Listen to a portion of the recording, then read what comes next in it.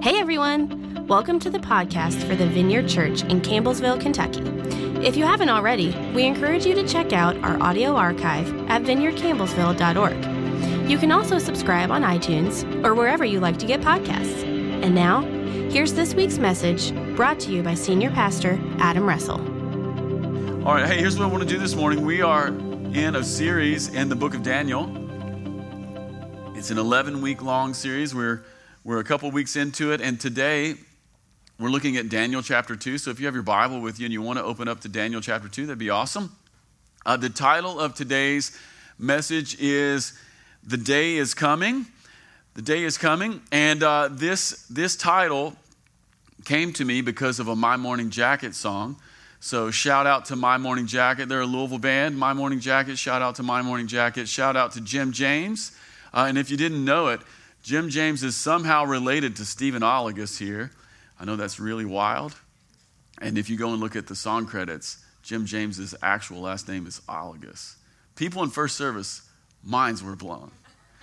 But I was reading the text this week, and in the middle of reading the text, it reminded me of a My Morning Jacket song.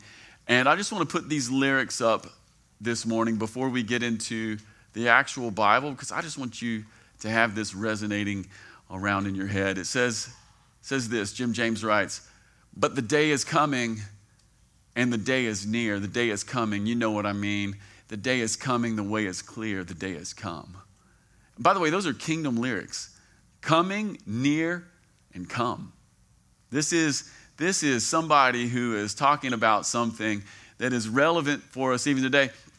The truth is I'm pretty sure on the surface level, this song is about maybe addiction, drug addiction, and making a decision to make a real change. That's maybe on the surface. But the thing that's under the thing is apocalypse. Somebody say the word apocalypse. Who was over here? That was really good job. Thank you, Logan. That was really good. Today's message is all about apocalypse because Daniel chapter 2 is an apocalyptic passage. In fact, the entire book of Daniel is apocalyptic. And some of us, when we hear the word apocalypse, we hear like end of times. We hear doom and destruction. And that's not really what apocalypse means in the Bible. In the Bible, apocalypse means revealing. So things maybe have happened or things are happening, and then at a certain point, everything that's been covered up gets taken off, and the things you couldn't see become clear. That's what apocalypse is. And today in this passage, it's an apocalyptic revealing passage. And by the way, there's more kinds of apocalypse than just one. Sometimes when we think of apocalypse, we just think Book of Revelation, end times, mega apocalypse. But how many of you know that there are also garden variety apocalypses that are happening all the time? I'll give you a few examples. Like white collar crime and embezzlement. This is the first thing I thought of this week. Sometimes people work at an office and after they work out an office, they figure out how all the money works. They know where the money comes in. They know how the money goes out. They know about the budget. You got to watch those guys who know the budget and who have the spreadsheets. And then pretty soon they figure, I could take 2% out of this budget over here and I could put it in this side account and no one will what? No one will notice, right? Right up until the day they what? They get caught. And on the day they get caught, that's an apocalypse. Things had been happening that no one knew about, and we enter into a time of revealing. Like white-collar crime, embezzlement. Heather always said that if she were to become a criminal, she'd be an embezzler. I encourage everybody in the room, the next time you have friends over for dinner, don't talk about where were you born and what do you do. Open up with this question. If you were a criminal, what kind of criminal would you be? It's really good. We just need to know what's in the room, And my wife's the embezzler, by the way. But there's other kinds of apocalypses too. I've been thinking about this one this week because it's been in the news a little bit. Things like stolen valor, people who said they went to Vietnam but didn't, This kind of thing happens all the time. Guys love saying that they were a part of the military or whatever. And just this week, there's kind of a medium-sized story about a man who said, yeah, man, I definitely did my tours in Afghanistan, only to come to find out, not only did he not go to Afghanistan, he was never a part of any branch of the military. What is that? It's an apocalypse. Things had been presented as one way, and then in the end, you find out it's something very different. And then maybe finally, another kind of apocalypse is for those of us who maybe grew up watching a little daytime television. Anybody here watch daytime television? Do you enjoy those shows where they do paternity tests? You know, at the end of the show, Dr. Phil comes out and he says, "It is your kid. It's your kid." And when Dr. Phil tells you that it's your kid and he's holding up the papers from the paternity test, how many of you know you're sitting in an apocalyptic moment? Some of you have been watching daytime television and you've been watching apocalypses happen on Maury Povich and on Dr. Phil for years. And you didn't even know it. Well, those are little apocalypses, but then there's also big ones. Ultimate revealing and the one that's on its way. And today in Daniel chapter 2, it's a really cool story. And it's a really cool story. Maybe you've heard it at some point in Sunday school or something like that. But I want you to know this, that the hum inside of the machine this morning is revealing. It's like there's this apocalyptic thing happening. And so here's what I want to do. I want to take a few minutes and just sort of like quickly walk us through the passage. It's a little bit long, so I'm not going to read it all, but I'm going to read some key notes, and my good friend Cody is going to help me. Everybody give Cody a high five. Turn around at the tech booth. Give him a high five. Guys, you don't understand, like, tech people. We have to bless the tech people. They show up early. No one ever tells them thank you. And if they screw up, you know what you guys do? You turn around and look at them. You know, you let the sound get bad one time and everybody does this. So we got to give them shout outs when we can. Cody, here's what we're going to do. Daniel chapter 2, 1 through 4, because this is kind of like, this is giving us the setup. So here's what's happening.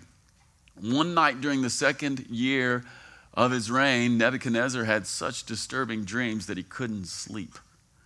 And he called in his magicians, enchanters, sorcerers, and astrologers, and he demanded, this is interesting right here, he demanded that they tell him what he had dreamed.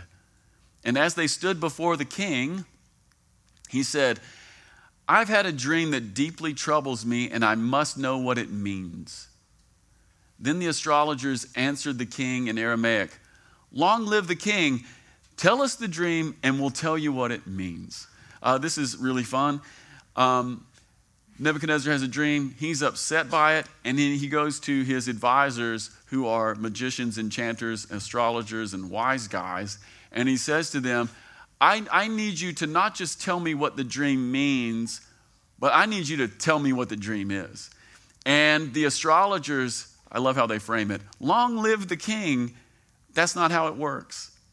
That's what they're saying. That's not how it works. They say, first you tell us the dream, and then we'll tell you what it means. And in Babylon, at this time, there was a long tradition of dream interpretation. In fact, they had things kind of like written down in books, and it was kind of like decoding. You know, on the back of a cereal box, you would get those like decoder rings or something, and it was a little bit like that in Babylon.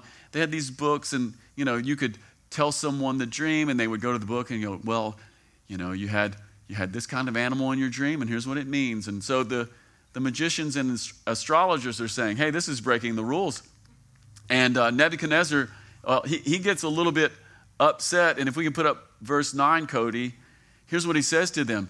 "If you don't tell me the dream, you're doomed." You're doomed. Here's what it means when Nebuchadnezzar tells you that you're doomed. He's going to cut your head off. It's very Tony Soprano. Anybody here watch The Sopranos? Second greatest TV show of all time. He's Tony Soprano. That's really what this is. And he's saying, if you don't tell me the dream, I'm going to cut your head off. And here's why. Look there. Because you've conspired to tell me lies. So with his closest advisors, part of what we're seeing here, the first like tiny little revealing apocalyptic moment, is that Nebuchadnezzar doesn't really trust his magicians and astrologers, does he? There's something happening there. Okay. And then the next thing that happens is there's kind of what I'm calling a dark prophecy. A dark prophecy. In verses 10 and 11, you might even want to underline these verses. The astrologers replied to the king, no one on earth can tell the king his dream, and no king, this is kind of funny, no king, however great and powerful, has ever asked such a thing of any magician, enchanter, or astrologer. Verse 11, here's the prophecy. The king's demand is impossible. No one except the gods can tell you your dream, and they don't live here among the people. And so we get a little bit of an insight here into Babylonian cosmology. Where do the gods live in the Babylonian mind? Up there in heaven. And the dark prophecy there in verse 11 is something you probably ought to underline, because it speaks to not only what's going to happen in this text, but it speaks to the greater arc of Scripture. It speaks to the day when the gods do come and live among people in the person of Jesus. So the magicians and the enchanters here in this story, they're being shown to be empty. They're stumped. The word I keep coming to in my own mind is bankrupt. Then in verse 14, Daniel steps in. This is actually important. Verse 14, when Arioch, commander of the king's guard, came to kill them, kill who? Astrologers, enchanters. And guess who's a part of that? Daniel and his 3 buddies.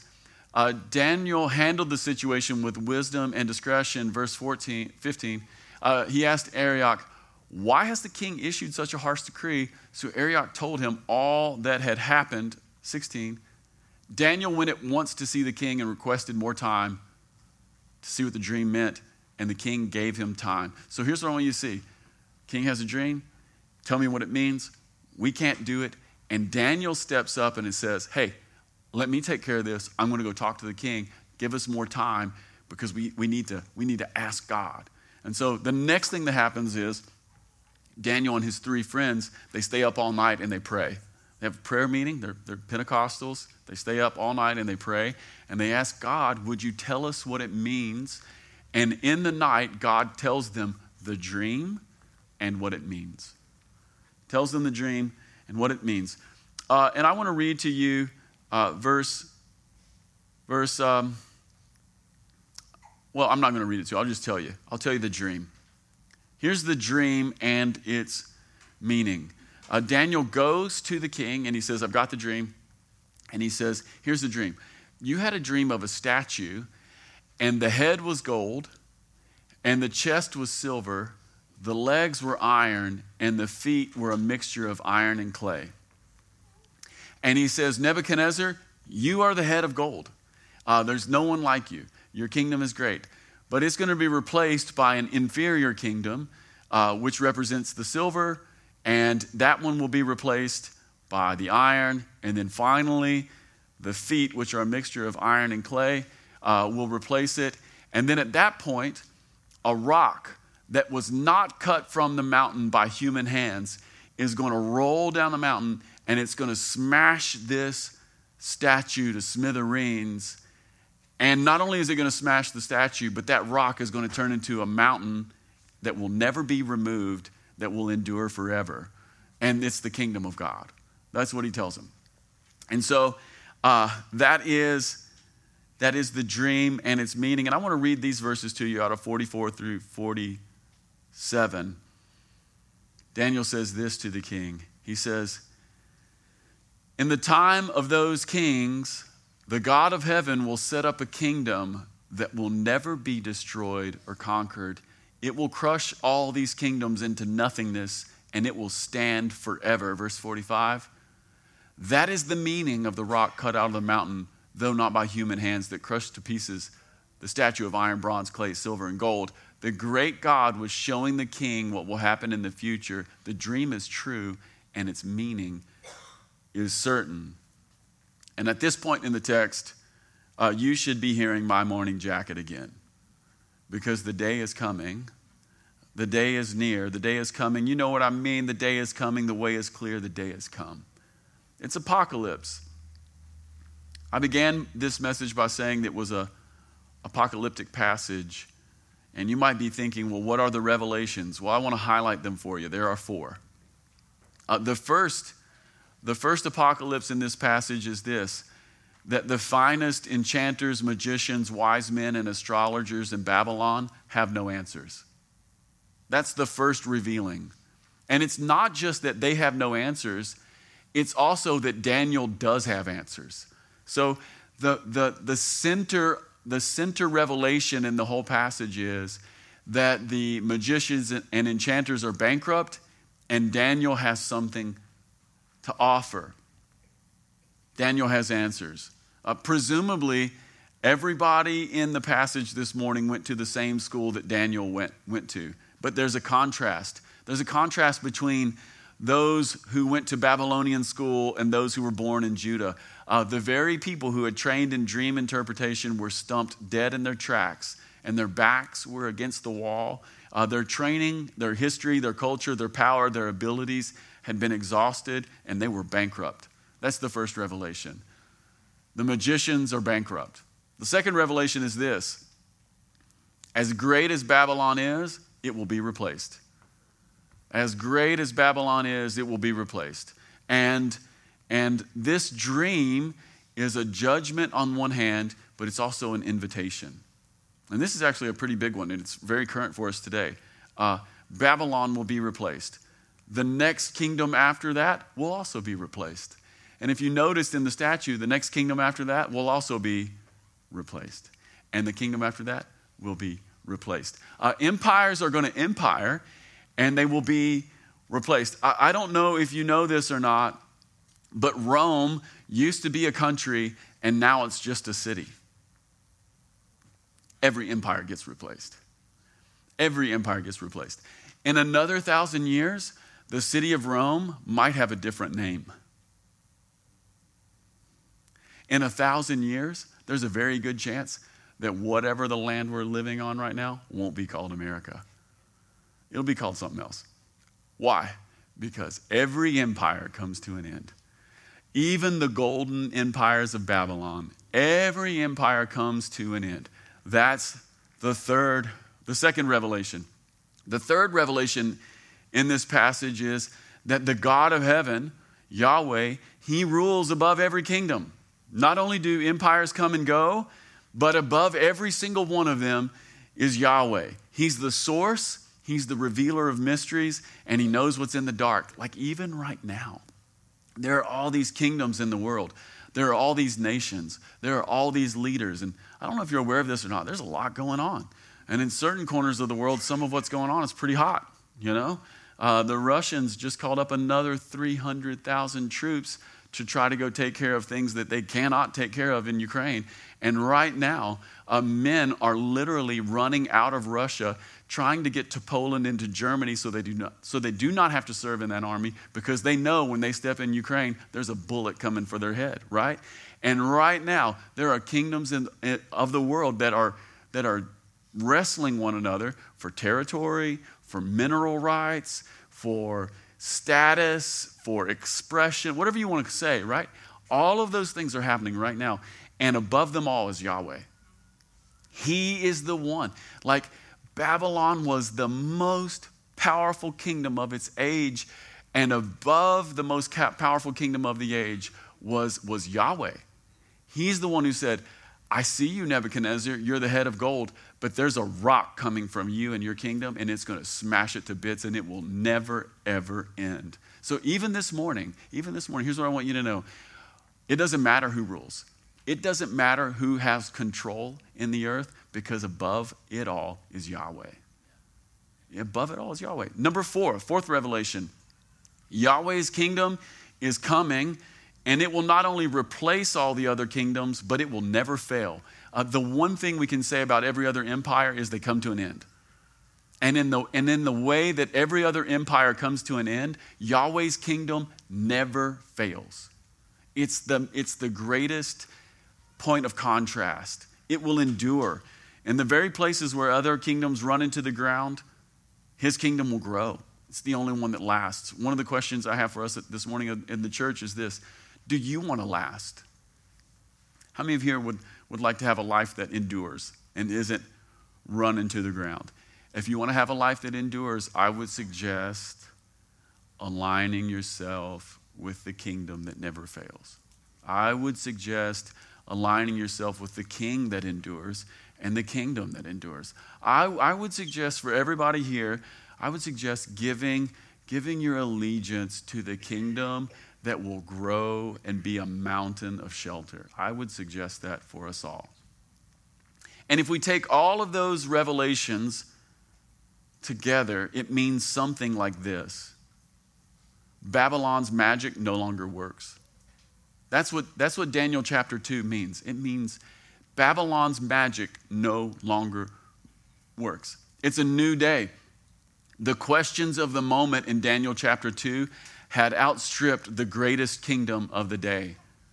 In the form of a dream, the greatest kingdom is delivered a question that the wise men and astrologers cannot answer. And here's what it means. It means Babylon's magic has run out. Babylon's magic is over. The questions have outstripped the ability to answer. Secondarily, there's an invitation to let go. To let go and come into the kingdom that will never pass away. I want to talk to you about invitation a little bit this morning. This is where we're going to land. There's an invitation for everybody in the room this morning as well. Here's what I believe about Daniel chapter 2. I believe that the magicians and the enchanters, I believe that they're bankrupt. I believe they have no answers. That's what the Bible says. But not only do I believe that, but I believe that you and I, in this story, I believe that we are the magicians and the enchanters. I believe that we are the astrologers who have no answers. You know, a lot of times we read the Bible, and when we do, we place ourselves in the hero narrative. And it's almost always the wrong place to place yourself. Instead, it's a pretty good practice to take a moment and consider that we might be the ones who need help rather than being the ones who have all the answers. And here's what I believe. I believe in Daniel chapter 2, I believe that the astrologers are us. I believe that we've been serving a kingdom that is about to come to an end. And I believe that in a moment where the questions outstrip the answers, I believe that we are the magicians and the astrologers who have no answers and who are bankrupt. And I believe that above our heads is written the word doomed, right? But you might be thinking, well, this is very not encouraging. I didn't come to church for this. Well, but here's the good news. Not only do I believe that we're the astrologers, I believe that in Daniel chapter 2, I believe that Daniel is the Christ figure. And here's why I believe that Daniel is the Christ figure. Because not only does Daniel have the answer, but in order to get the answer, Daniel puts his own life on the line, not to save himself, but to save who? The astrologers, the enchanters, the magicians, and the wise people who are bankrupt. And so I think there's an invitation here this morning to come into a little bit of self-awareness and to say, you know what, God? Before you, Yahweh, I have no answers. I am utterly bankrupt. And what I need is I need you to help me. In the very place where I am empty, I need someone who can fill me up. In the very place where I'm bankrupt, I need someone who can pay my bill. And in the very place where I'm found wanting, I need someone to come and make it okay. And so the invitation this morning is to let God do just that, to trust him. I believe that Daniel is the Christ figure. In the very place where you and I are bankrupt, someone else is willing to give an answer and pull us out of the depths of trouble. You know, there's probably 100 people in the room right now. If there's 100 people in this room right now, here's what I know. There's trouble in this room because there's humans in this room. And in the very place that you have trouble, there is someone willing to pull you out of the depths of trouble. This is the gospel to us this morning, and that's Jesus. Jesus is God's final apocalypse. That's the reason Andrew read out of Hebrews this morning. In fact, Cody, I want to pull that up again and read those 2 verses. The writer of Hebrews is basically saying to us that in a world of apocalypse, in a world of revealing, that Jesus is God's final apocalypse. Long ago, God spoke many times and in many ways to our ancestors through the prophets. Verse 2, but in these final days, he has spoken to us by his Son. Jesus is God's final word to us. And aren't you glad that the final word that God wants to give to the world and to all of creation is his Son?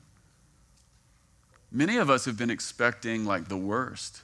I want to tell you something, that the last revelation, the last mystery, the last answer, the last word that God wants to speak is the mercy of his Son. This is the word. And so here's what I would like to do today. I would like to invite this room to receive the gift, And we're going to do that in 3 different ways this morning. Number 1, there may be people in this room who need to receive Jesus. Like you've just never decided to follow Jesus, and you need to do that. And I want to invite you to do that this morning. In fact, it's one of the things we do consistently here at the Vineyard, because I know even if you grew up in church, maybe you've never decided to just let Jesus pull you out of trouble. So number 1, maybe you need to follow Jesus. Number 2, maybe you just need to receive his help today, right? There's a lot of different ways to receive this passage. You know, one of the ways to receive this passage is there's some folks in this passage who have been asked a task and they can't deliver, and someone else had to help them. And maybe that's a way for you to read it this morning. There's over 100 people in this room. Look, there's people in this room who need help. And I would like to say to you, there is someone who sits above every nation, who sits above every bit of trouble, and his name is Yahweh. And here's what it says in Daniel chapter 2, verse 27 and 28, that he's the revealer of mysteries. Like Yahweh knows, if you need help, he knows things. And then finally, number 3, there may be people in this room, and not only do you just need help in general, but you need a specific answer. Maybe you've been praying about your life, you know? Maybe you've been praying, what should I do with my life? Or where should I go? Or maybe you've been praying, should I do this new thing, or should I do that thing? Maybe you've been praying for a new job opportunity, or maybe one's come, or maybe you've been thinking about selling your house, or maybe you've been thinking about getting married and you feel stuck. I've just had this sense this week that there are people who have decisions that are sitting in front of them that they must make, and fight, flight, or freeze. You're not fighting, you're not flighting, but you're frozen. And what you need is the revealer of mysteries to give you a word. And so we should ask him. Is that cool? So that's what I'd like to do this morning. There may be some people here who just need to receive Jesus, or maybe you need help, or maybe you need a word from the revealer of mysteries. So why don't you stand this morning, and if you're on the worship band, come on up. Thanks again for stopping by the podcast of the Vineyard Church in Campbellsville, Kentucky. If you'd like to keep up with what's happening at the Vineyard, you can follow us on social media. Until next time.